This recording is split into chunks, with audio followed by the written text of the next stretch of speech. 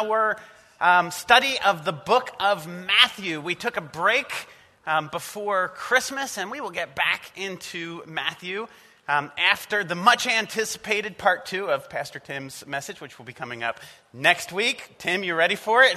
You go. We are, man. We can't wait to hear it. And this morning we are going to be in the 22nd chapter of Matthew, which is where we left off when last we were in the book of Matthew. And we will read this morning verses 15 through 21. And as we get into this passage this morning, we are going to see a short little story. It's an interchange between Jesus and a few groups of people who are here together in Jerusalem. And we'll do our best to understand the setting and what's going on. And we'll look at the response of 4 groups of people who are here as part of this story and how we might identify with those groups and sort of find our place there. So let's read Matthew 22, verses 15 through 22. Then the Pharisees went and plotted how they might entangle him in his talk. And they sent their disciples with the Herodians, saying, "Teacher, we know that you are true, and teach the way of God in truth. Nor do you care about anyone, for you do not regard the person of men. Tell us, therefore, what do you think? Is it lawful to pay taxes to Caesar or not?" But Jesus perceived their wickedness and said, "Why do you test me, you hypocrites? Show me the tax money." So they brought him a denarius. And he said to them, "Whose image and inscription is this?" And they said to him, "It's Caesar's." And he said to them, "Render therefore to Caesar the things that are Caesar's, and to God the things that are God's." And when they heard these words, they marveled, and they left him and went their way. Father God, thank you for your word. Please bless the reading of it this morning. Give us wisdom and insight. Illuminate these words from Scripture to our hearts this morning. Lord, help us to learn the message that you have for us. Help us to understand so that we can become more like you in Jesus' name. Amen. Amen. So, there's a lot of different terms and names in these few little verses this morning. We've got Pharisees, we've got Herodians, we've got Caesar. And I thought before we get into actually understanding the specifics of the story, perhaps it would be worth taking a minute to set the setting of where this story takes place. We know that when we read the stories in Scripture, these aren't mythological places. This isn't a long time ago in a galaxy far, far away. This happened in history, right? So these are true stories. And the setting for this morning's story is in Jerusalem. Jerusalem is a city. It's the capital city of the nation of Israel. And this happens at a point in time in 33 AD. So this is shortly before Jesus goes to the cross. So we're in the final days leading up to Jesus' death when he's teaching in the city of Jerusalem. And so to understand what's going on in this culture, in this day, how do you transport yourself to a moment in time thousands of years ago and understand what it was like? I mean, I don't know what the weather was like that day. I don't know if it was hot and dry. I don't know if it was dusty. I don't know if it was raining outside. We do know some things about what the world was like at that time and what the city was like. Jesus has spent a lot of his time kind of out in towns and villages. There's lots of recorded stories of Jesus walking along, teaching and training the disciples as he walks. But now he's in the city.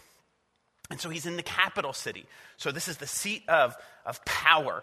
It's where Herod has built his palace. Pontius Pilate is established here. It's where the temple is, and the Pharisees and Sadducees have set up shop. So he's no longer kind of out in the suburbs, if you will. He's in the heart of where things are going on. So it's not a city like we're used to it. You know, there's not street lights and traffic. It's a very different day and age. And to help us go back to what was going on in the world in 33 AD, let's remember what was happening politically in the world around Jerusalem at this time. a huge thing has just happened. And the thing that has happened is Rome, the Roman Empire, has just become an empire. So for years, for centuries, Rome has been a republic, much like we live in a republic. It's ruled by a senate, but the senators rose up and killed Julius Caesar, famously, right? And then there's a split in the power in the Roman Empire. Mark Antony kind of goes to the east. Octavian goes to the west. Mark Antony kind of forms this alliance with Cleopatra in Egypt. Octavian kind of consolidates power in Rome. He declares himself emperor, and he is the first emperor of the Roman Empire. Okay, he changes his name to Caesar Augustus. But kind of as you think about the world around Jerusalem right now, there's this enormous power, multinational power, kind of running over all the other countries like a bulldozer. And there's multiple people kind of fighting for the controls of the bulldozer, right? So you've got emperors and wannabe emperors, and this empire is taking shape. And so when a country, when a place goes from being a republic to being an empire, a lot changes. Like, can you imagine, like you could think of it almost like Israel would be like Delaware, and the Roman Empire would be like the United States, right? And can you imagine if, like, the United States suddenly said, oh yeah, you don't get a vote anymore, we're not a republic, we're just going to appoint one person to be the emperor. And by the way, they're sending the army to your town to make sure that you obey and behave exactly what they say. It would be a terrifying thing. And so the world around Israel is kind of a scary place right now. It's changing dramatically. There's a layer of leadership between Rome and Israel, right? So where Israel is a very religious place, they're led by Pharisees who are well-respected members of the community, high priests, the Sanhedrin. They have their whole religious structure. But there's this guy named Herod who has established himself as kind of a king of the Jews. And what Herod has done, brilliantly, is that he has managed to make friends with Rome, make friends with Caesar, and also make friends with Israel. So he brought Israel from being a free, independent nation, the first Herod did, under the rule of Rome. So they lost their freedom, they lost their autonomy, but they were then protected under Roman rule. Meanwhile, he goes to the people of Israel, he raises their taxes to send their money to Caesar, but they recognize that he's kind of protecting them from some of the chaos that's happening in the Roman Empire. He also, King Herod the Great, who was ruled right before Jesus was born, also helped to rebuild the temple in Jerusalem. So the temple that Jesus walked and talked in was actually, it was Herod, it was King Herod who helped to build that temple. We're going to talk more about Herod in a moment, but think of the Roman Empire, chaotic, lots of change, big, Israel, small nation, kind of in between all these big global superpowers of Rome and Egypt. But it's within Israel that the Savior comes, that the Messiah comes, and that's where the truth is truly held. And in between Rome and Israel, you've got Herod, who set himself up as a king of the Jews. So it's in that setting, highly charged, very political, you better be careful where your allegiances are, that Jesus steps forward onto the scene. And what is Jesus doing on the scene? Well, the book of Matthew tells us he's been teaching, preaching, and healing. And as he does those things, he's attracting a crowd. So he's getting a lot of attention as he goes. He's been going all throughout Israel, not just Jerusalem, teaching people about the kingdom of heaven, preaching that they need to repent and turn and follow God in a brand new way. And he's been healing people. He's kind of famous for his healing, these miracles that he does. And so Jesus has attracted a crowd. There's sort of a close crowd of people, the disciples, who follow him everywhere, want to learn everything from him. And there's also kind of the greater crowd, sort of people who are just sort of interested, who are watching, who gather around when Jesus does amazing things. Jesus comes to Israel, and he takes on this role of being like a rabbi. You guys heard that word before? Rabbi, you know that term? So there's this there's this kind of structure in religious life, and is kind of baked into the education system in Israel at this time, where a rabbi would be a teacher, almost like a college professor would be. And everyone in Galilee, everyone in Israel, would learn the Torah. They would learn the Old Testament as they were growing up. It was kind of like their grade school. And those really promising students, the really sharp ones, the really bright ones, would apply, basically, to a rabbi to ask, can I follow you? Can I learn from you? Can I be more like you? And the rabbi would have all these people who wanted to be his disciples.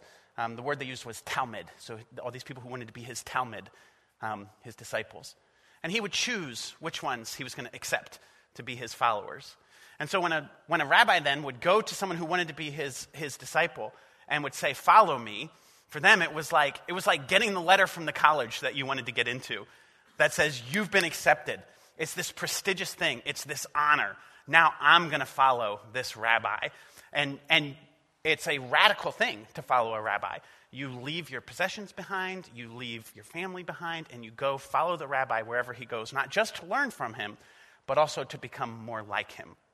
That's the religious system in which all of this takes place. So there were a lot of different rabbis at the time, lots of different teachers, and they would go to public places, they would go to the synagogues, they would be in town, they would go to the temple, and anyone could come and approach them and ask them questions. And in fact, that has been happening many times throughout Jesus' teaching. We've seen lots of people coming up to him, asking to be healed or asking him to explain something that they didn't understand in the Bible. But there's lots of different ways in which we see this relationship between rabbis and teachers, and then people coming to ask the rabbi the question. All right, so I hope that wasn't too boring of a history lesson for you. We'll get into the scripture now. But as I was researching this, I just became utterly fascinated with all the different aspects of what was going on historically, geopolitically, and how that impacts the story that we read. So, in Matthew chapter 22, the Pharisees went, in verse 15, and plotted how they might entangle him in his talk. So here's the first of the four groups of people that are part of this story.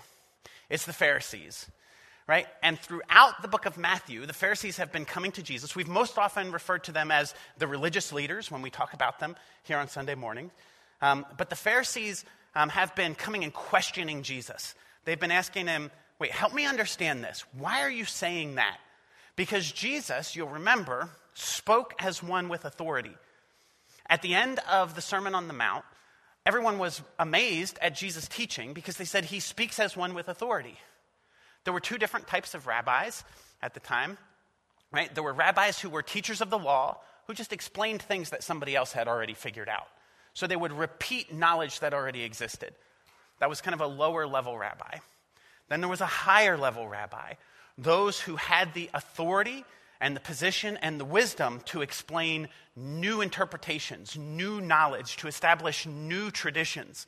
And Jesus comes in without having come through all the training that all the Pharisees had come through. He didn't have the official credentials the way they wanted to have him, but yet he was clearly this higher level rabbi. He was the type of rabbi who spoke and taught and gave new wisdom and gave new knowledge, and people were amazed by it.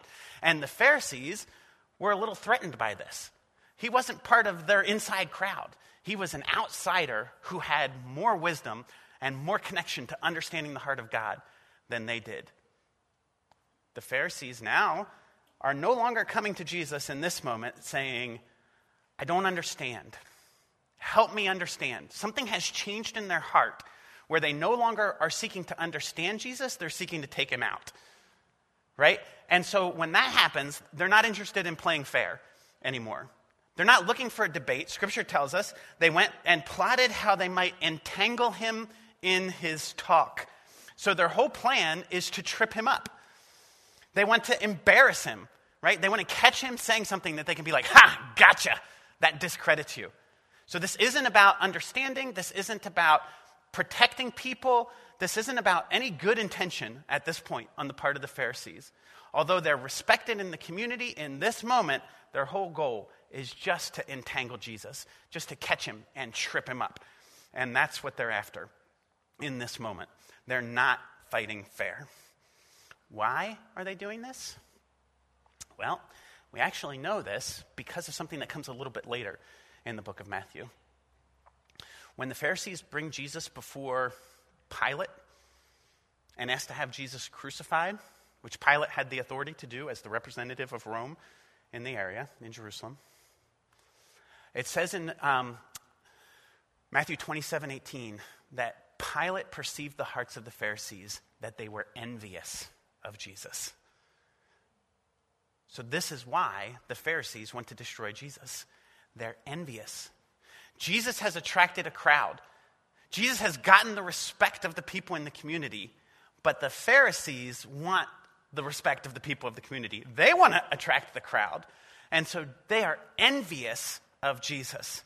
Rather than taking the opportunity to learn from him, to recognize God's hand and God's power on his life, something goes rotten within them instead, and they become envious.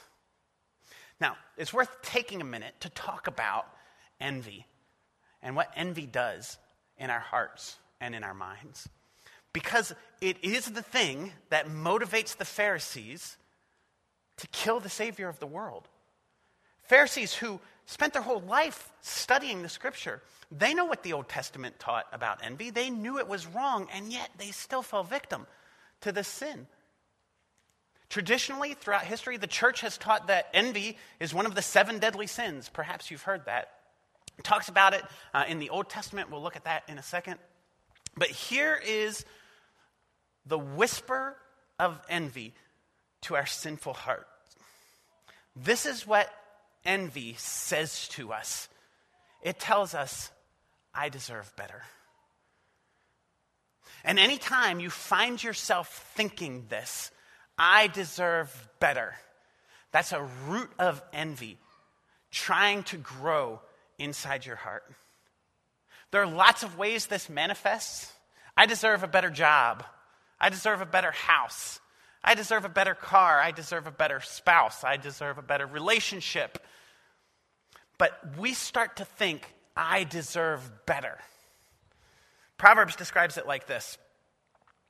Proverbs says that a sound heart is life to the body, but envy is rottenness to the bones. And if you've ever been in this spot of envy where you're just not satisfied, you just can't get the thing that's going to make you happy, then you know what it's like to feel that rottenness in your bones. Think of like a rotten tree, right? Worms are eating it on the inside, or beetles or bugs, and it falls over. It's like it crumbles in your fingers. It has no structural soundness. That's what happens inside of us when we live in envy. And when we want something that we don't have, we long for it, we search for it, it feels unfulfilled, and we feel like we would just be happy if we could just get whatever it is. Now, one of two things can happen when you feel this, right? When you believe, if I just had that, then I would be happy. The first thing, the most common thing that happens, is that you don't ever get it, right? So you're always thinking, oh, I would be happy if I just had this, and it never happens in your life. Oh, if I just had that house. You drive by it, you see it for sale, you want to buy it. My life would be complete if I had that house, and then someone else buys it. My life would be right if I could just marry that girl and someone else marries her. My life would be right if I could get that promotion and somebody else gets that job. And when that happens, when somebody else gets the thing that you think that is going to make you satisfied and happy, it no longer just becomes about, I deserve better. Now you start to think, they don't deserve that. He doesn't deserve that job. She doesn't deserve to have him. He doesn't deserve to drive that car. They don't deserve to live there. And if you find yourself saying those things, that's envy happening inside of you. And a lot of us, frankly, live our whole lives with unfulfilled expectations and we just never quite get the thing that we think is going to make us feel better. And we live with envy our whole lives. But there's another thing that happens, that can happen. And I understand it's more devastating when it happens to people. That is, that you can think, this is the thing that's going to make me happy. If I could just have that much money, if I could just have that job. And then you get it. And sometimes people acquire the thing that they believe will make them happy. But guess what? That whisper of I deserve better doesn't change. It doesn't go away if you get the thing that you think you want. Because you still think you deserve better. And you got the brand new 2022, I don't know, car that you were looking for. Right? F-150 Raptor. Okay? You got it. And then guess what happens? 2023 comes along. And somebody's got the new model. And they've got the better tires. Right? And so I deserve better does not change based on whether you actually get anything better or not. The lie of I deserve better is never addressed and satisfied by getting the thing that you think you need, the thing that you think you want. And so the thing to do is to question the statement. Is it really true that I deserve better? The Apostle Paul speaks to this really directly in Philippians 4. He says this, I have learned to be content with whatever I have. Contentment, by the way, is the opposite of envy. So every sin has an opposite. Pride, the opposite of pride is humility. The opposite of envy is contentment. And Paul says, I have learned to be content with whatever I have. I know what it is to have little, and I know what it is to have plenty. In any and all circumstances, I have learned the secret of being well fed and of going hungry, of having plenty and of being in need. I can do all things through Christ who strengthens me. Lots of us can quote the last part there. I can do all things through Christ who gives me strength. But what Paul's talking about here is he's saying, whatever circumstance I find myself in, I can get through that circumstance. Why? Because I have learned the secret of contentment. You want to know the secret of contentment? I learned it too. I looked it up. The secret to contentment is when you see that thing that you want that you can't quite get, is thankfulness. It's gratitude. If I have gratitude in my heart, then I'm not thinking about the things I don't have. I'm thinking about the things I do have. And I'm not thinking about the house I want. I'm thinking about the home in which I live. I'm not thinking about the money I don't have. I'm thinking about my needs that are met. And I think that's why my mom always used to tell me, count your blessings. Tell me 5 things you're thankful for. Because when we want something we don't have, if we can speak gratitude to our own heart, and by the way, you do need to speak to your own heart sometimes, right? You need to tell your heart what to do. And it's okay to tell your heart to be grateful if you feel like you're unsatisfied. The other thing, by the way, that goes along with that gratitude is kindness, right? And so if I'm looking at someone and I'm saying they don't deserve that, if I can switch that to kindness, I can be happy for them that they have that. I obviously know that that's a super cool car. Like, why do I need to be mad at them for having it? I can be excited that they've got it. I can be like, that's cool, right? And so we can be kind. We can want the best for other people, not just want what's best for us. So the secret to contentment is learning to be grateful and wanting what's best for others, and that diffuses the power of envy. But the Pharisees never got there. They lived with envy, and so they were out to destroy Jesus. And so, what do? They plotted how to entangle him in his talk, and then in verse 16, they sent their disciples with the Herodians to Jesus. So now we bring in a second group of people. Wow, that's exciting. Can you go back? The slide that says Herodians on the top of it. So the Herodians are a group of people that were active in Israel at this time. We don't read a lot about them in Scripture. We read a lot about Pharisees. We read a lot about Sadducees. We read a lot about all these different groups of people, but we don't always read a lot about the Herodians. So who were the Herodians? Thank you. I appreciate it. So who were the Herodians? The Herodians are actually a political group. This is like a political party that was loyal to King Herod.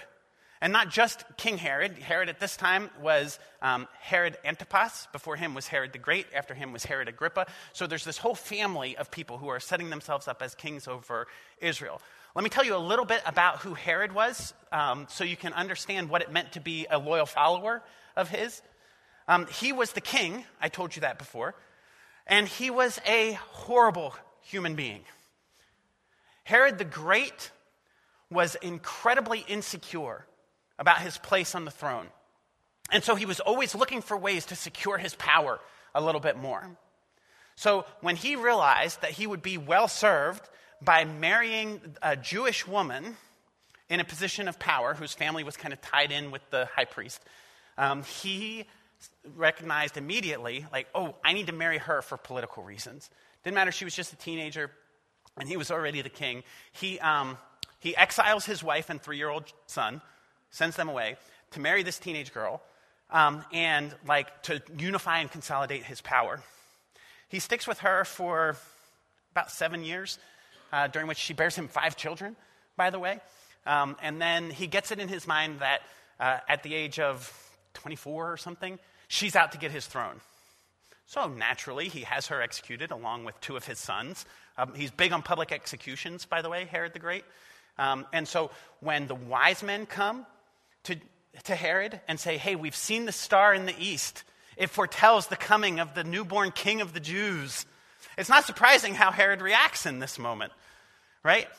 King of the Jews, wait, that's my job. We're putting a stop to that. And so Herod just kills all the children under the age of 3 in Bethlehem, just to make sure that he gets anybody who might be a potential rival. He was brutal. He was violent.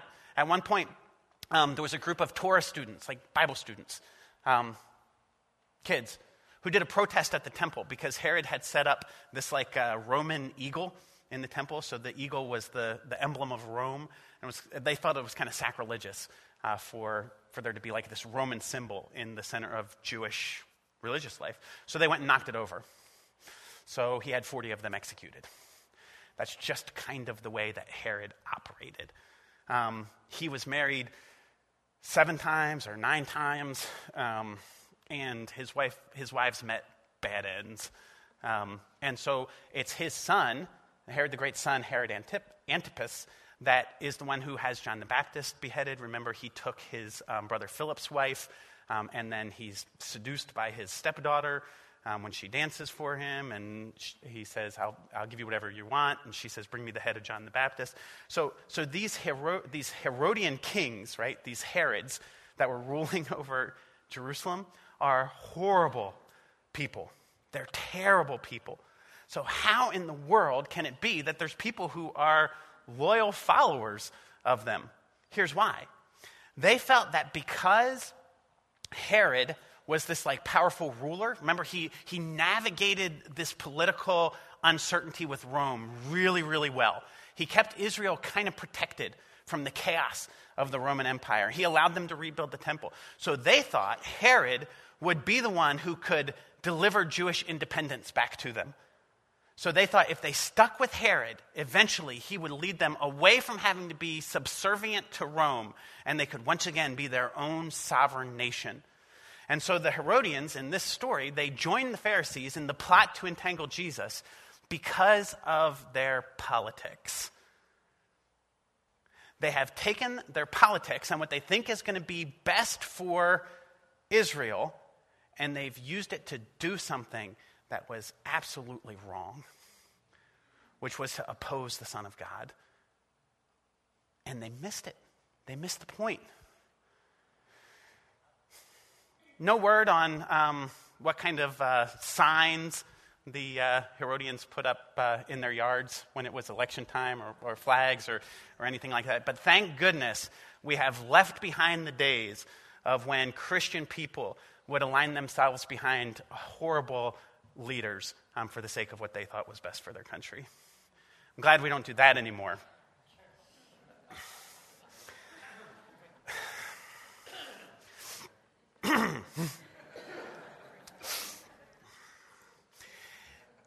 You know, I say that kind of delicately, but here's what happens when you follow someone as a leader. You end up kind of becoming like that leader, right? And so even if I agree with someone's politics, but I don't like the way they live their lives, so I vote for them. What happened with the Herodians over time is they started to take on Herod's lifestyle, right? They became very amoral, loose. They had bad behavior, bad character. because they were following Herod, a person who set an example of bad character and bad behavior. And so we have to be wise, the kinds of people that we esteem and look up to, the kind of people, because we end up becoming like the people that we follow. So just be aware of that. When you put that star athlete on a pedestal, great, he's wonderful at throwing touchdowns. How does he treat his family? How does he treat people? Just be aware of who you put on a pedestal in your life, because you end up becoming like those that you emulate and those that you admire. So the Herodians, they joined the plot to entangle Jesus because of their politics. We also know there were two other groups of people here besides the Herodians. This story is actually told in 3 of the Gospels. It's in Matthew, it's in Mark, and it's in Luke. Luke tells us specifically that the Herodians were hoping to, or the Pharisees were hoping to entangle Jesus in front of the crowd. So we know there's a crowd of people here. And we also know Jesus' disciples are here. So these are our 4 groups of people: the Pharisees, the Herodians, the onlookers, the crowd, and then the disciples. So those are our 4 groups of people that we're looking at here this morning. We know the disciples are there because they wrote it down, right? So when Matthew writes this, it's a firsthand account. He saw it happen along with a number of the other disciples. But let's take a look at the crowd for a second. What's the crowd doing? They don't even factor into the story, except for the fact that Luke tells us that they were there. And so the crowd is just kind of watching. They're just kind of listening. They're taking it all in. They're paying attention, but they're not really getting involved in the story. And sometimes I'm like that with Jesus. I come into church on a Sunday morning, I'm listening, I'm paying attention, and I'm grateful that you guys are listening and paying attention this morning. Thank you. But sometimes we can just go, no, I'm not really getting involved, just interested. Now, granted, this was a great show, right? Here comes a conflict. Pharisees, Herodians, Jesus, it's going down. Like, ratings are high. The crowd wants to see this, right? I imagine it's like, Saturday morning and everybody's coming out of their houses to come see what's going on in the street outside the temple. I don't know if it was in the street outside the temple, but that's what I assume, right? So the crowd is gathered. They're interested, but they're not really getting involved in the story. And then you've got the disciples. The disciples, by the way, are doing the same thing as the crowd right here. It's the same outward behavior. They're also watching and listening, right? They're taking it all in. But what's happening inside of them is dramatically different. Where the crowd is interested but not involved, the disciples are attentive and fully committed. They have left behind their jobs, their homes, their families to follow Jesus for the last 3 years, to be with him, to learn from him. They are invested and committed in what's going on in his ministry and in his life. Because remember, the job of the disciple, the Talmud, following the rabbi, is not just to learn from the rabbi, it's to become like the rabbi. And so the disciples' whole thing is to become more like Jesus as they follow him. Not just learn his teaching, but to be shaped to become more like him. Just like the Herodians were becoming more like Herod, the disciples are becoming more like Jesus the longer they spend with him. And so they are attentive and committed. By the way, I heard this, I thought this was, if you've ever wondered what the difference is between being involved in something and being committed to something, just look at your breakfast plate the next time you have bacon and eggs. The chicken was involved. The pig was committed. That's terrible. You gave me that dad joke laugh, just so you know. Evie laughs at me like that. She's like, ha, ha, ha, Dad. So I recognize that when we come into church on a Sunday morning, sometimes we can be involved. We can be interested. But are you actually committed to what's happening here at Townsend Church? We are here sharing the love of Christ in our community and in the world around us. And many of you are actively committed to what's happening here. Praise God. There's lots of places you can be committed to God's work. You don't have to do it here at Townsend Church. There's lots of people, lots of places where you can share the love of God. But let me challenge you. Don't just be interested, impartial observer. Be involved.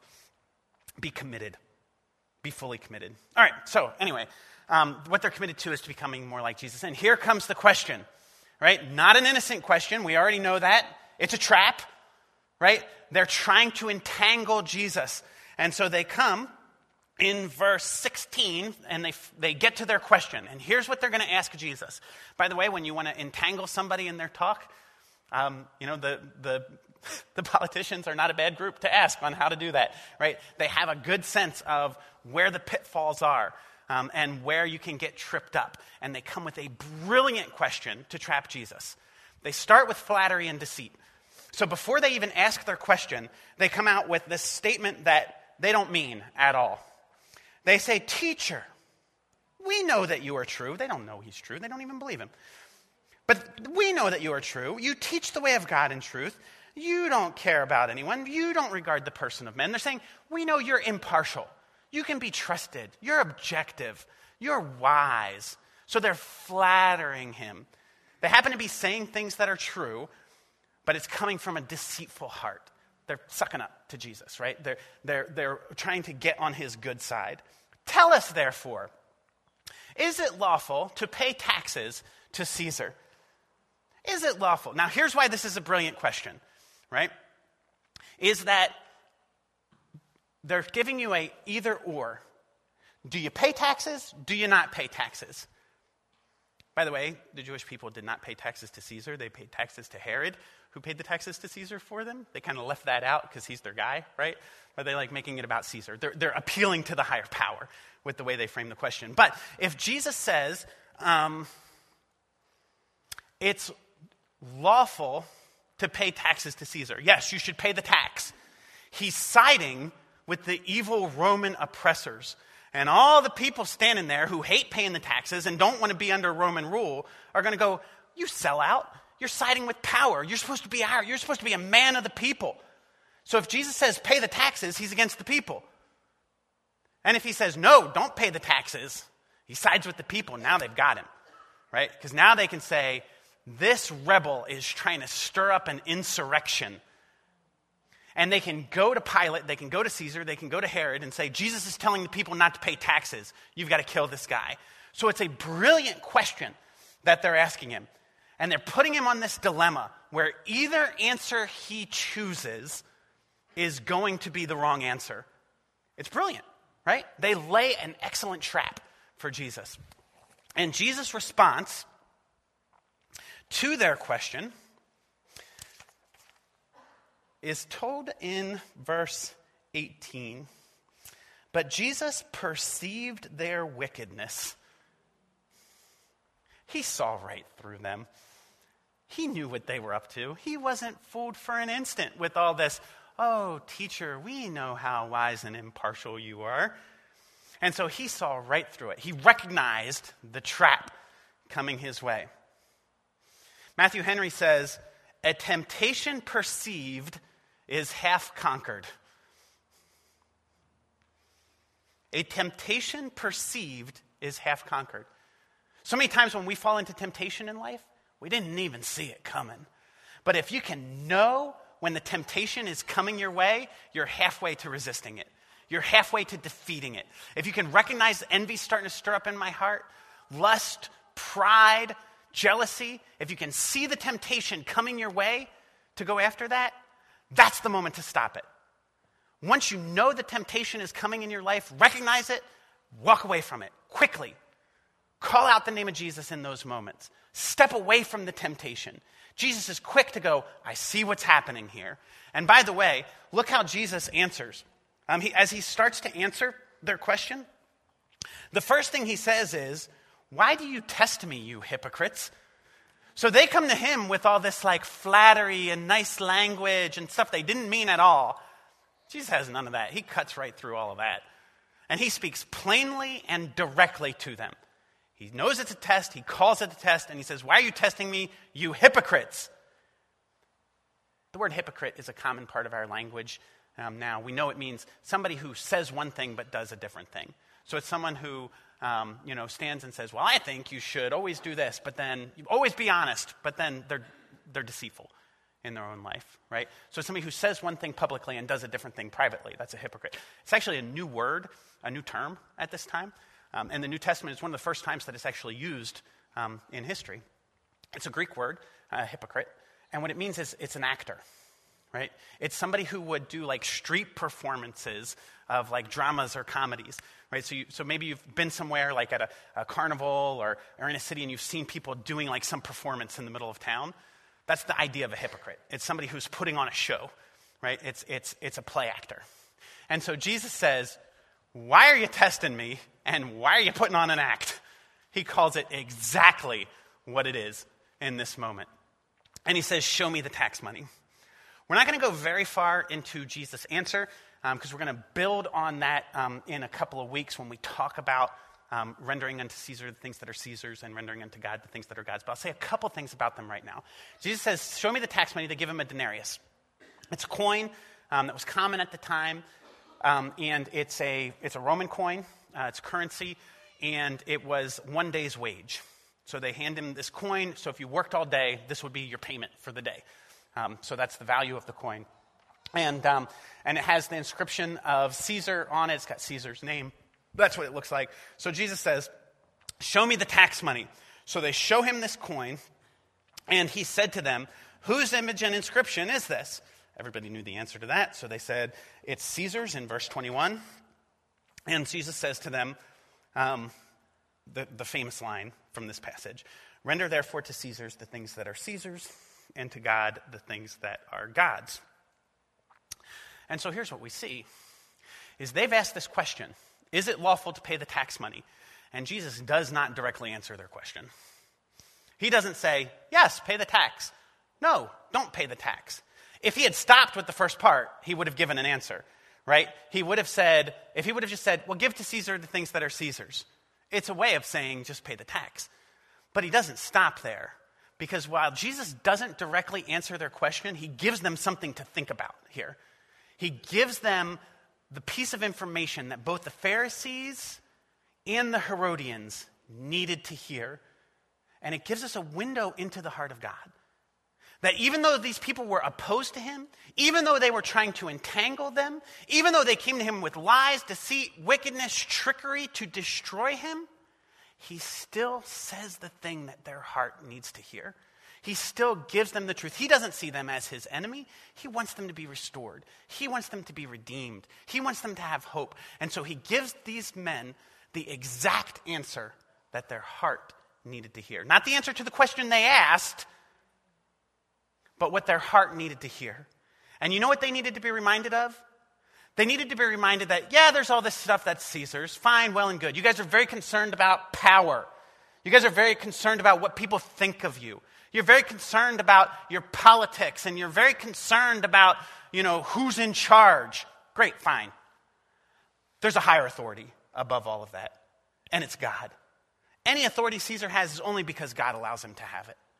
And so Jesus reminds them of the truth that they had forgotten in their own hearts. And that is that they were not giving to God the things that were God's. They were not giving God their respect. They were not giving God their obedience. They were not giving God their whole heart.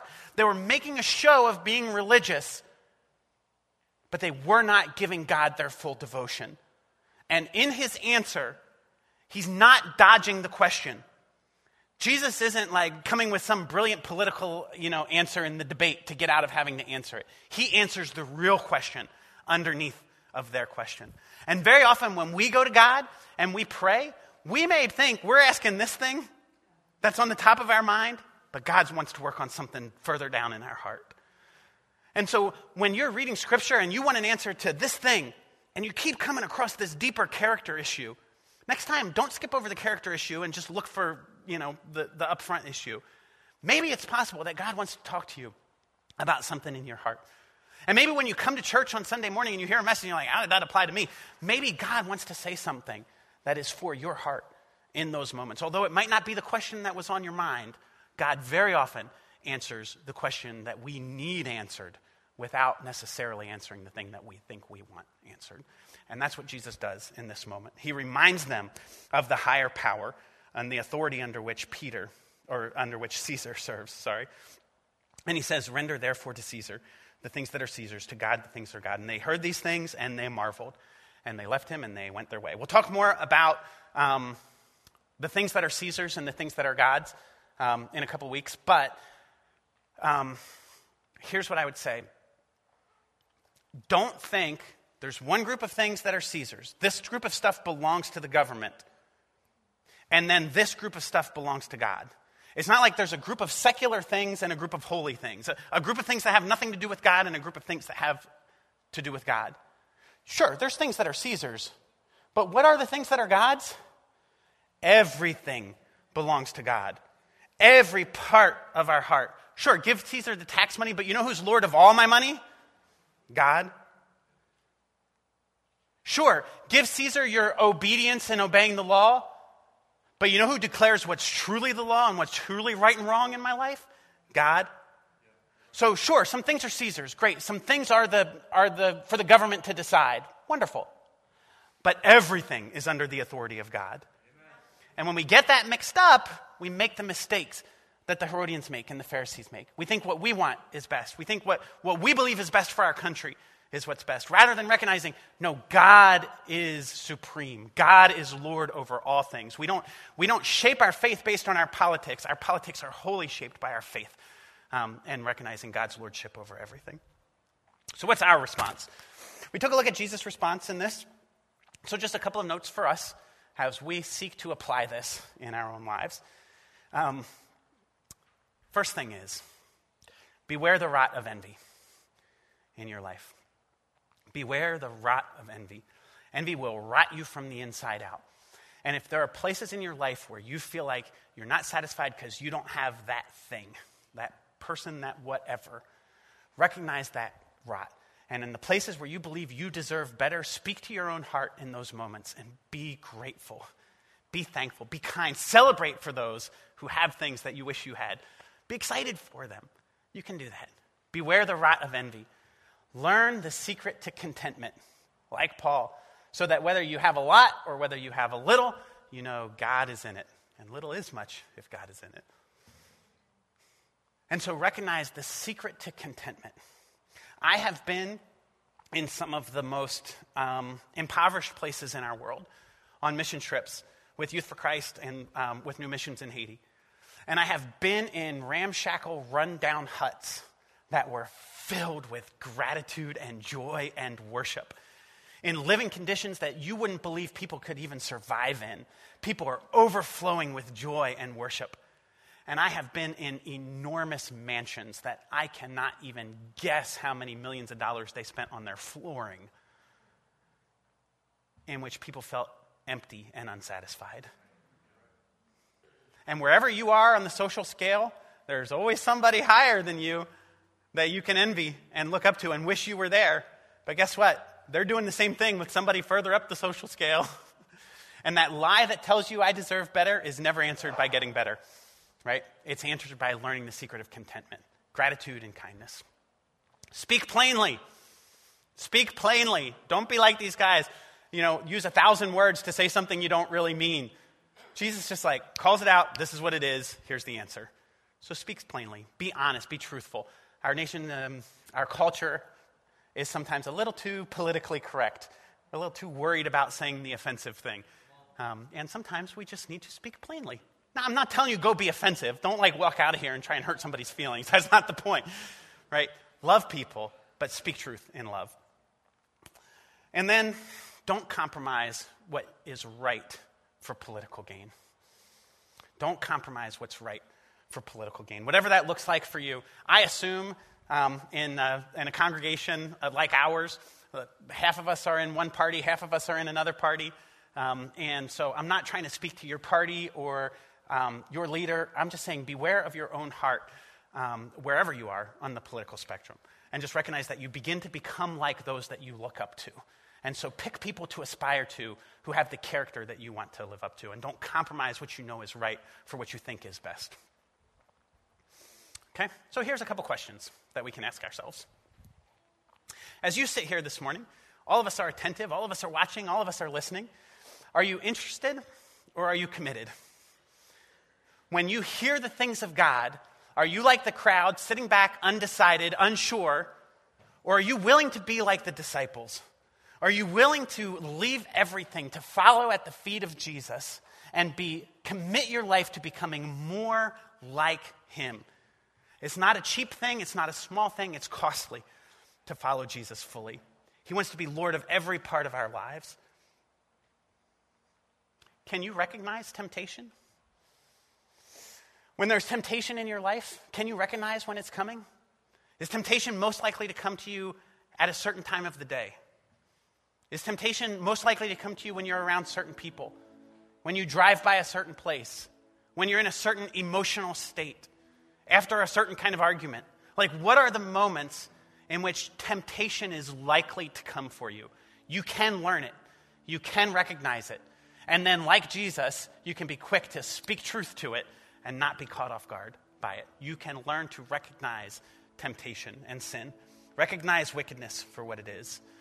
And then the last one, and this is the hardest one, this is the one every single one of us have to work on, is giving unto God what is God's. The first part of Jesus' challenge is easy, right? Give to Caesar what is Caesar's, right? In my context, for my taxes, I don't even see that money. My employer deducts it from my paycheck, and it gets sent to the IRS before I ever see it, and then I get a statement at the end of the year, and I go, oh, look at all that money I didn't get, right? And so giving to the government the things that are due to the government, in the tax sense, is an easy thing for me. But am I really giving to God everything that God deserves in my life? God deserves my attention. He deserves my love. He deserves my respect. And so this is a question for each of us to ask our own hearts this morning. What are the places where I am holding things back from God, where I am not truly allowing God to be Lord of every part of my life? Sure, God, I will obey you in all parts of my life except this relationship. God, I will obey you in every part of my life except for this material possession that's so important to me. God, I will obey you in every part of my life except don't touch my job.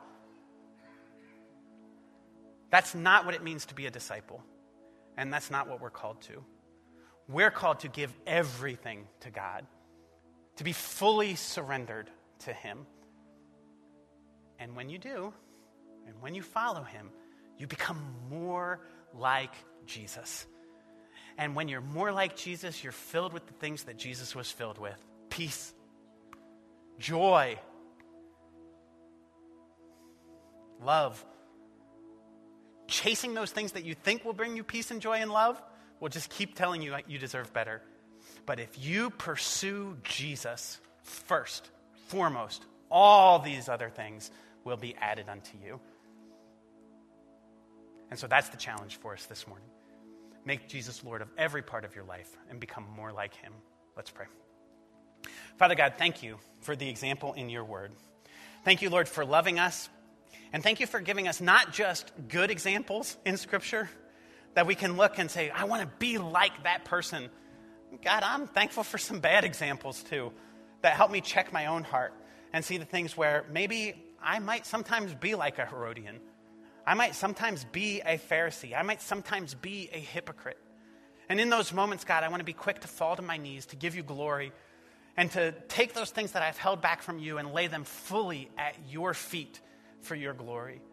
Because I know, God, that in those moments when I'm holding on to those things, I'm inviting the darkness back into my own life. And I know the price that you have paid to convey me from the kingdom and the power of darkness into the kingdom of your beloved Son and into the light. And I want to walk as a child of the light. And so, Lord, I thank you for this truth this morning.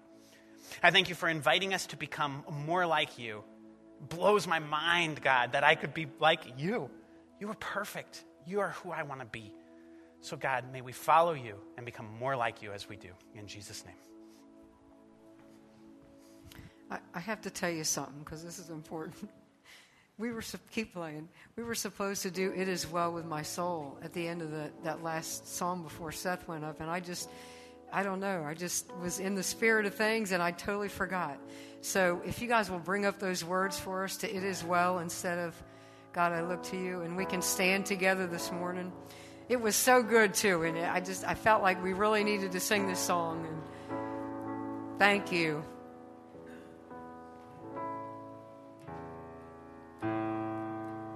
When peace like a river attendeth my way, when sorrows like sea billows roll,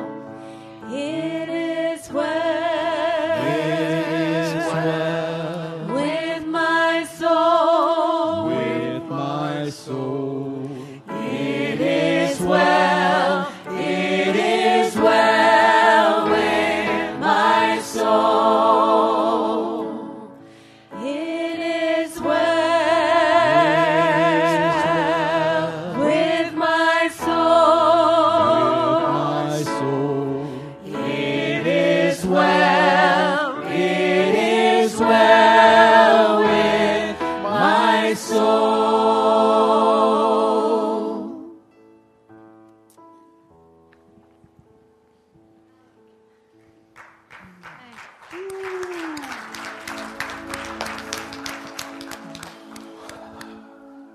Man, I feel really overwhelmed right now. I feel like I've been getting that a lot, coming here and being a part of this church service and being part of this church family. I am filled with so much gratitude. The fact that we have pastors that speak truth and that teach truth. And Seth, that message that you just delivered was so powerful and so good. And I know that the Holy Spirit and God was working on the heart of Seth. And for me, I sit there and I think about the depth of Seth's knowledge and the time that he took to study. And at the beginning, the history and the context is so important for us, because sometimes we go and we read passages that are so hard to understand. But when we take the time to study, when we take the time to give back to God, when we take the time to allow God to do the work on our hearts, the way that Seth has in preparation for this sermon, that's when we feel God moving. That's when we can understand and conceptualize the history and the context so that it makes sense, so that we can take it and understand what gratitude and envy and commitment mean and should mean in the hearts of disciples of Christ. I encourage you. We have the technology now where you can re-watch this message, where you can go home with an open Bible and you can look at these 7 passages, verses that Seth just preached on, and you can study them for yourself. And like Seth said, allow God to open up your eyes and your heart to what he wants you to see. That's good stuff, because God's word is alive and active. That's good stuff. I pray that you do that, not just today, but every day. Allow God to do the work in your life, man. It's life-changing. Be those committed disciples of Christ. Follow Jesus with everything, fully surrendered and committed. Fully. Let's pray. God, again, I'm just overwhelmed. I am so much filled with gratitude right now. I'm so grateful for you. I'm so grateful for the praise team. I'm thankful and grateful for this church. I'm thankful and grateful for the volunteers behind the sound booth, and thankful for Seth stepping up whenever there's a need. I'm thankful for the people that make the cameras work and the sound work and the volunteers teaching our kids. I'm just so filled with gratitude, because I know that we are doing our best to follow you, God, because you're so worth it, and I pray that we do better. Thank you for continuously moving here in this place. But my prayer, God, is that it doesn't stop here. Let us take it out into the world and be impactful for you. I love you so much, God. In your great and precious name we pray. Amen.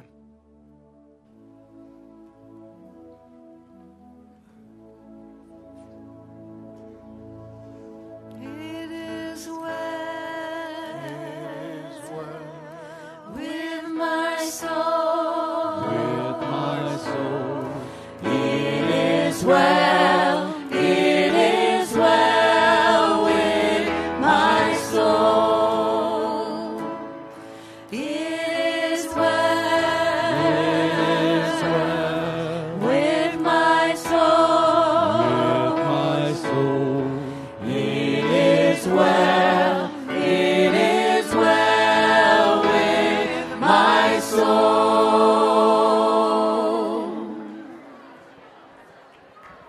I guess it was meant to be that way.